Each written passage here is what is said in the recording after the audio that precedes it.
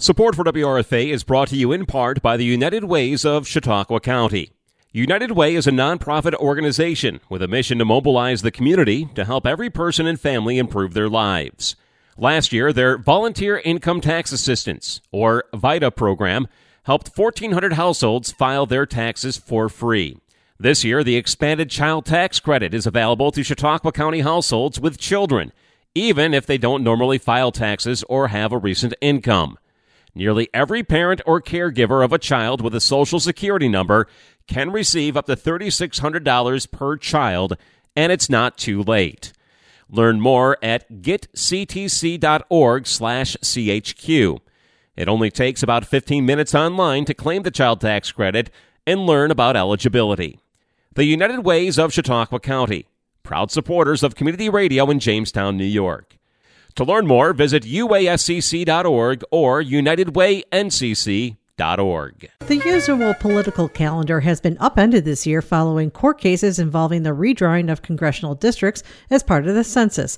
We spoke with Chautauqua County Board of Elections Commissioners Brian Abram and Torres about what is happening this August for voters. We've been talking on WRFA a lot over the last couple months of, well, what does this mean and how is it going to affect? So I thought, why not ask the experts here? What is happening on August 23rd, and how is this going to affect voters, or what should voters expect when they show up to their polling place or to an early voting place? It's a two-part answer. First off, everybody who's a registered voter in Chautauqua County could come out and participate in the special election.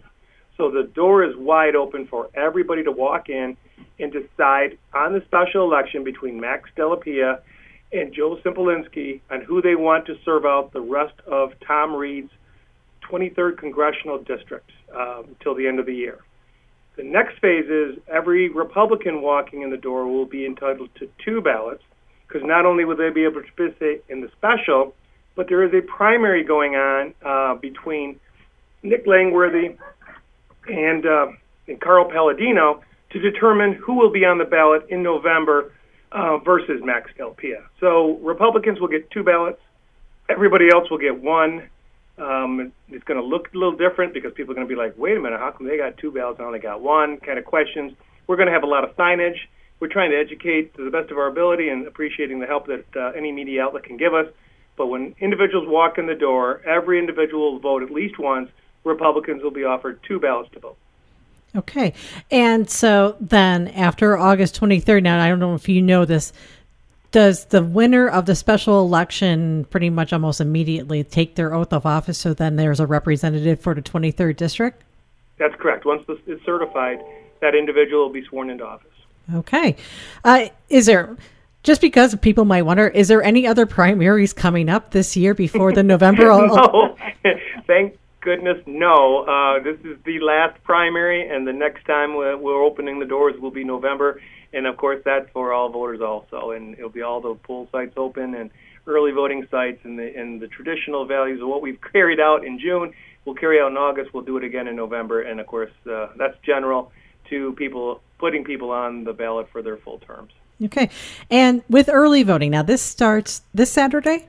That's correct. Okay, where can people find more information about where they can go to do the early voting should they wish?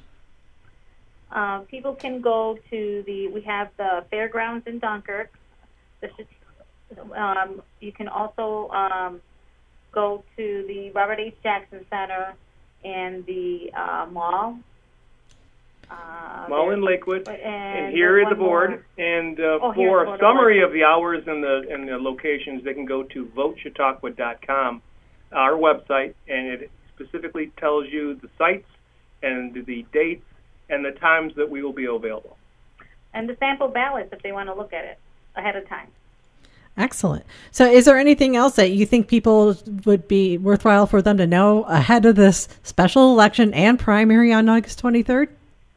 I think that what they'll need to know is look at this is a unique situation, but it's still very important. It still determines representation for all of us, and that the importance of getting out and participating is as valid as it would be at any other primary. Obviously, the special is to have representation between the time of certification at the end of the year for the close to 750,000 of us here in the 23rd Congressional District. So I think that they have to be aware that while it is off-season, while it is unique, the importance of participating is still right in the recipe and right in the mix. So we would hope that people would take advantage of it. Okay. Well, Brian and Luz, thanks very much for providing all this information. All right, Oh, Julia. thank you. Thanks for calling.